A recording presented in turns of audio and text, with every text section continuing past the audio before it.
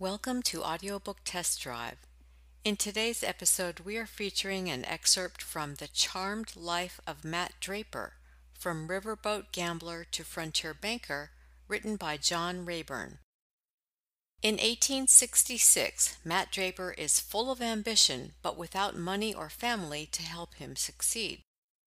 On the western frontier of an ever-expanding America, toiling as a riverboat gambler seems like the best option to raise enough capital to realize his dream of opening a small-town bank. Though gambling is lucrative for Matt, it is also an unsavory enterprise fraught with danger. Fortuitously, before any harm befalls him, Matt and his friend Charlie discover an abandoned Confederate gold cache in a fake grave, which gives him the stake he needs to leave the treacherous gambling world behind. From then onward, his life's purpose becomes evident as all roads lead to Neosho, Missouri, where he opens the bank and becomes a major influence on its growth and prosperity. Matt's exciting and uplifting saga captures the day-to-day reality of life in the tumultuous post-Civil War era, including the hardships, relative lawlessness, and indomitable spirit of settlers bent on creating a good life for themselves and their neighbors. And now for your listening pleasure, an excerpt from The Charmed Life of Matt Draper. Chapter 1. Being caught up in the middle of a bank robbery is not a very pleasant situation, especially when it's your bank and you're the only one there to face 3 armed robbers. Even more so when one of the bandits has you flat on your back, straddling you with a .44 revolver practically stuck up your nose. To make it worse, he growled, "I'm going to change your face, pretty boy." He was about to do just that when I told him, "You better look down first." Surprised, he glanced downward and saw a 2-barrel Derringer pointing just inches away from his crotch. "If you make just one tiny little move, I'm going to cause serious damage to your manhood. Now I suggest you put that gun down right here alongside me." Naturally, he did just that. He got up off me when I suggested he do so. I picked up his weapon and steered him toward the door to where his fellow thieves were waiting for him. When they saw me with his gun prodding his ear, they wheeled their horses and plunged down the dusty street like proverbial bats out of hell. I then marched their left-behind buddy toward the jail and Sheriff Bull Matthews. I quickly told the lawman what had happened and that the prisoner very likely could tell who the others were and where they might be headed.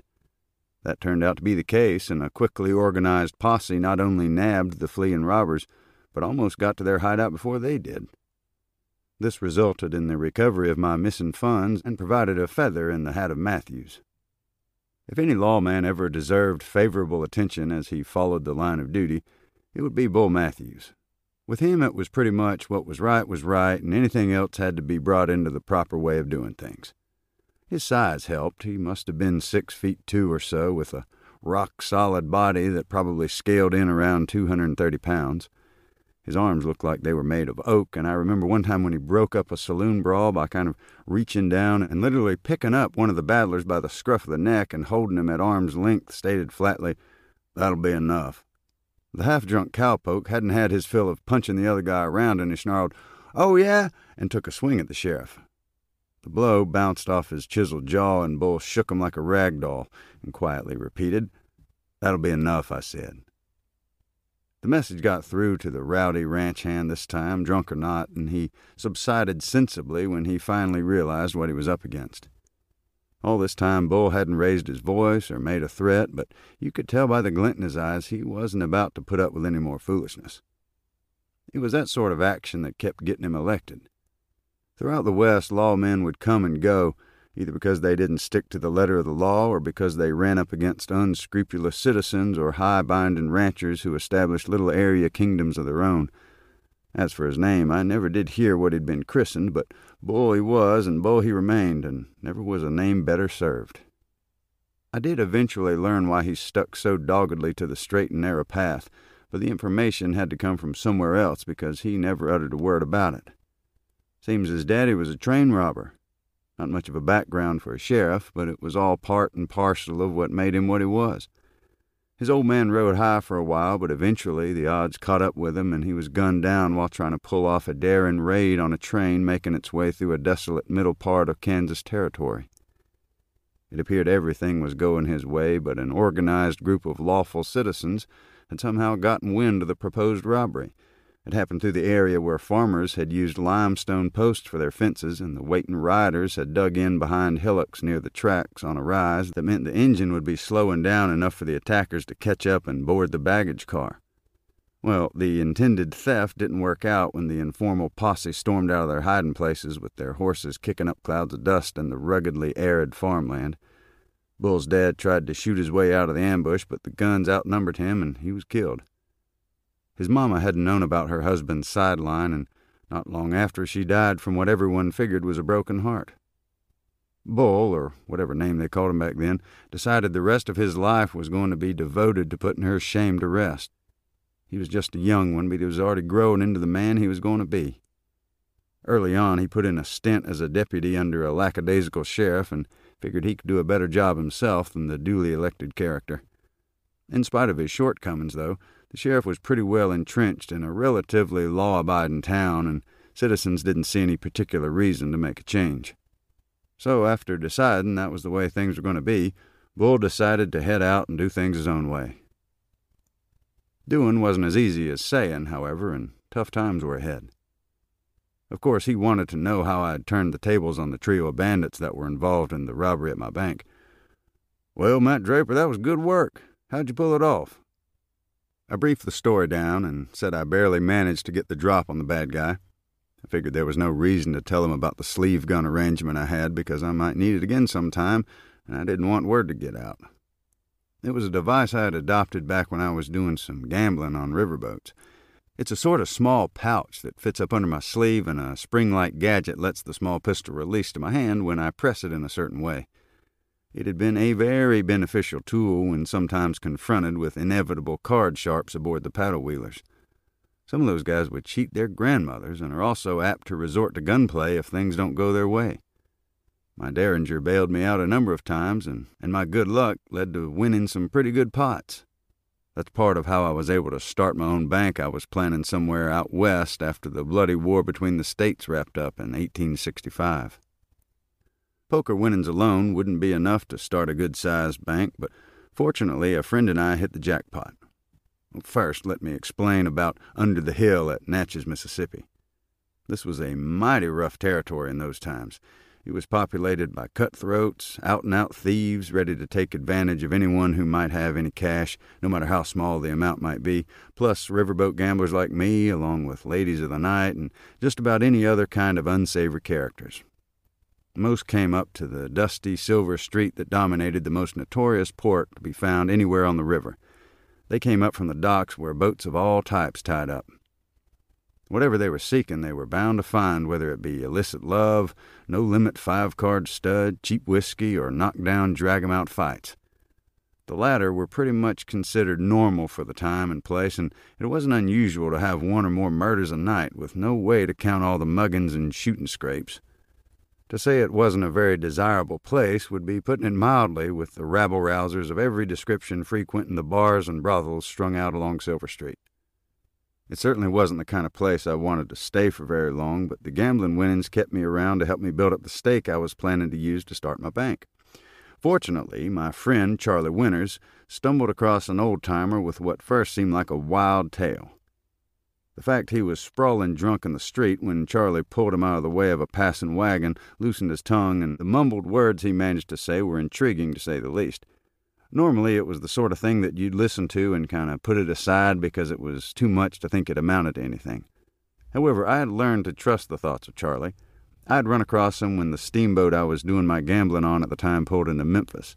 There was a lull in the gambling during time in the river port, and I made my way into the town part for some exploration and mostly just wandering around out of curiosity. I walked past a little narrow passage between a couple of buildings and spotted a couple of hard cases who had backed a guy into a corner and were starting to work him over. It didn't look like any kind of a fair fight, so I decided to even up the sides and made a run at one of the men. I blindsided him with a low hit around the knees and swung a fist against the back of his neck while he was going down.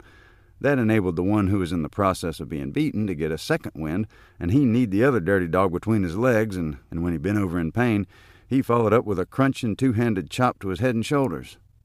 The one I had tackled got up a little groggy, and before he could make another move, I slammed him against the wall and busted him right on the snoot, and he went down like a poleaxe steer. By now, the other battle was also just about over, because the fellow I had befriended delivered a clinching punch of his own.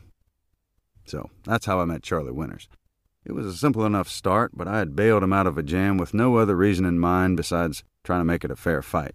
He had been waiting for the very boat I had arrived on, had won a little stake in an onshore poker game, and was determined to try his luck as the paddle-wheeler made its way on down the river. I told him that was my stock in trade and suggested it might be a pretty good idea to join forces. One reason, of course, was to fend off any crooked gamblers we might encounter, another to back up each other in the event things reached the physical stage, like what had just happened. Now and then, good things just sort of fall in place, and that was the case this time. We took an immediate liking to one another, and the thought we might make a pretty good team turned out to be right on target. We had a couple of other run-ins as the boat steamed on down toward New Orleans, and our combined efforts handled each situation in more or less the same manner we had tamed that pair in the Memphis alleyway. We had a couple of battles in New Orleans itself and managed to get by with nothing more than a few scrapes and bruises.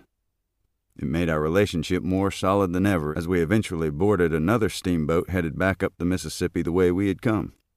We got as far as the Natchez settlement when we had a notion there might be some easy pickings and made a decision to see whether we could fleece some not-so-innocent lambs. All this had made our companionship more solid with each passing day, and we were fully prepared to stand shoulder to shoulder in whatever kind of mess might present itself. So that's why I was more than willing to listen to the words Charlie had heard from the old booze hound. They had to do with what the sot called a gold mine. That wasn't the literal fact, as it turned out, but it was close enough. He had accidentally come across his treasure in nearby wilderness, and the gist of his verbal meandering was that he didn't want any part of any riches like that, wouldn't know what to do with it. In halting fashion, he gave vague directions, and Charlie and I figured it couldn't hurt to at least explore the possibility the old guy might know what he was talking about. He did, as it turned out, but it took us a heck of a lot of poking around before we eventually found what he described. We figured we'd better try to do our searching as quietly as possible. One day I'd go out with a fishing pole and settle in alongside a small stream and do some looking here and there while the cork was bobbing around. If I happened to actually get a bite, I'd haul in whatever took a fancy to my bait, usually a worm, and if the catch was a keeper, take it back to our digs and fry it up for supper. On some other outing, Charlie would just take a casual walk somewhere out where we thought we might find what we were looking for. He'd find a nice shady spot and lean back against a tree or something, pull his hat pretty much down over his eyes, and apparently take a snooze. All the time, though, he was giving the once-over to the terrain, hoping to spot some sign that matched up with what the old geezer had told us. We weren't having much luck, and were starting to feel it was just a waste of time and that it would just be a made-up story that came out of a brain pretty well soaked with rock gut. But Lady Luck was on our side, and one day while I was just wandering around with no apparent destination in mind, I happened to spot a peculiar-looking opening that first looked like it was just an uprooted old oak tree. A closer look disclosed that just maybe someone had decided it could serve as a pretty good hiding place with a little elbow grease applied. It could be the mine or whatever it was we were seeking, but it was too soon to be sure about much of anything. I decided I had been in the area long enough and didn't want to attract any attention, so I headed on back the way I'd come. I told Charlie I didn't know for sure, but it looked like I might have found something of interest, maybe even a mine, and I emphasized the maybe part of it. We waited until dusk, when any prying eyes might be more engaged in the wild nighttime activities along Silver Street. When we figured it was safe to do some more exploring, I told Charlie where I'd been and headed him that way. I trailed along some distance behind, serving as kind of rear guard. Finally, we got through some tall weeds and went along a rocky section that led to where we figured to see if this could just be a mine. What we found wasn't actually a mine at all, but a cave of sorts, more like a small hole that took some digging to determine whether we'd found whatever it was. Whoever had stashed something there must have been in some kind of a hurry, because the spot was pretty well concealed with all the weeds and rocks and a small cave-in that was old enough looking that it had to have happened quite a spell back. Can amount to a lot, we figured, and I had sprained a thumb on one of the old roots, which didn't improve my mood much. Charlie was persistent, though, and managed to break up a couple of the big dirt clods. All of a sudden, that caused some of the dirt to give way, and we doggone near fell out of our boots when we could suddenly see what looked like an ideal hiding place. It was enough to make me at least momentarily forget about my sprained thumb. We pulled out knives and began clearing out some of the accumulated debris. Gradually, though, our enthusiasm began to die down because there wasn't a sign of anything in particular, just a hole with nothing in it now, if there had ever been at all. Disappointment can sure calm you down, with a big dose of discouragement going along with it. We just kind of sat back on our haunches, looked at one another, and took on a what do we do now? We're both pretty positive thinkers generally, and in a bit I suggested, maybe we can get that old drunk to come up with some other piece of information. Charlie went along with the idea, and we headed back into the town area and looked up and down and around until, with a touch of luck, we found our quarry, flat on his fanny and leaning back against a building, looking about half asleep. We went up to him, and Charlie bent over to say something to him, but reared back for a moment and held his nose. Hoo-wee, he's drunk as a skunk and smells about as bad. But we had come to learn more if we could, and Charlie said, "Hey there, remember me? You told me about your mine, and we went looking for it, and didn't do much good, so I was wondering if you can tell me anything else, maybe better directions." The poor fellow looked up, shook his head like he was trying to get his eyes in focus, kind of belched, and answered, Methodist, and completely passed out. There wasn't much point in trying to bring him to, because it would have been a lost cause, so we figured we might as well call it a night and try to get more information tomorrow, if he sobered up any. Either that or try to figure out what he was trying to tell us. We went to our bare-bones cabin, and after some tossing and turning, managed to finally get to sleep. Waking early, an idea struck me. You know, Charlie, what he was saying, that Methodist bit. I know there's a Methodist church up on the bluff from here, and I think I'll take a meander up that way and see if maybe that preacher could possibly decipher the meaning for us. So that's what I did, while Charlie headed toward where the drunk had been the previous night. I explained a little to the preacher without giving away any gold mine possibility, and wondered if there was any other kind of Methodist church anywhere in the parts, maybe one where some traveler might have hid something valuable. He didn't even hesitate. "Oh, sure, if you're looking for something like that, you could always include Rocky Springs on your list. That was a pretty thriving community at one time on the old Natchez Trace, built back, I think church records show around 1837 or so. It didn't amount to a great deal, but a circuit-riding preacher would include it on his rounds maybe once or twice a month. If someone had anything valuable, they might think of that neighborhood as a fairly safe place to stow it. There was an awful lot of disruption outside city boundaries, with wild frontiersmen not only selling off goods, but raiding others doing the same thing. So the Rocky Springs Methodist Church was probably figured about as safe a place as you could find anywhere in this part of the country. It's not a great number of miles up the trace, so it wouldn't hurt to take a look." I thanked him and headed back to tell Charlie, and I met him coming my way about halfway up the hill. He had a hangdog look on his face, but before I could ask if there was a problem, he looked up and sadly told me, "Oh, Matt, I found that old fella, and he's dead. He didn't make it through the night." I shook my head with joint concern before I told him I think I might have at least come up with a clue. We talked it over and decided we might as well give it a try. It would be wasted effort, but there was no way of knowing. Next day I bought a wagon from a discouraged farmer who had thought to try his hand at one of the poker tables. With the experienced gamblers figuring out they had a sucker, it wasn't long before they cleaned him out and he didn't have much left but the clothes on his back. I paid him enough for the wagon for him to head homeward with enough of a grub stake he wouldn't be completely down and out. To give him his due, he had enough sense to leave and not try his luck at the tables any more. He was honest about it, and he said he learned his lesson. We put together some food stuff and found a good team of horses at a stable where we had our saddle horses.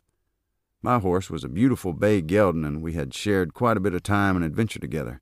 His name was Champ, and he was already showing high interest, as he seemed to know he was going to be getting out of the somewhat limited grazing area back of the stables. While we were there making preparations, I noticed a rectangular box of some kind back against a rear wall and asked the stableman about it and offered to buy it. He said, "No need for that. It was left behind by some freighter and I ain't got no use for it, so go ahead and take it. It's got some kind of thin metal lining inside, something I guess he put it in to keep things dry. Ought to be useful." With what I had in mind, he was probably right. Charlie and I borrowed a hammer and nails and a couple of fairly wide leather straps and proceeded to get that box secured in place underneath the wagon bed, just under the seat where it would look like just part of the bed and wouldn't be noticeable hanging down. We might never need it, but if we happened to find what we were after, it could come in handy. So with all the various details handled, it was time for us to head out onto the old Natchez Trace Trail. This had pretty much been a main thoroughfare in its day, winding its way through thick forests, cypress swamps, hills studded with rocks, and often accompanied by disease and occasional unfriendly Indians, either Choctaw or Chickasaw, who used the trail basically for trade among themselves. They had just done what came naturally, along a trail that had been blazed long before their time by bison and other animals moving from salt licks to the northeast and trampling their way to grazing lands near the big river. When steamboat culture arrived on the scene, the trace turned obsolete for travelers and had been pretty much abandoned something like almost 40 years before we were there. There had been occasional Union troop movement along parts of it during the war that had just ended, but no skirmishes to amount to much of anything, so we figured we should have no trouble while we did our searching. We had no real idea what to expect, but we were counting on it consuming a considerable amount of time sashaying around trying to find what might be there. And that was the key, because might be there was all we had to go on. We hope you enjoyed listening to this excerpt from The Charmed Life of Matt Draper. If you would like to hear the entire audiobook, it can be purchased at Amazon.com, Audible.com, and iTunes.com.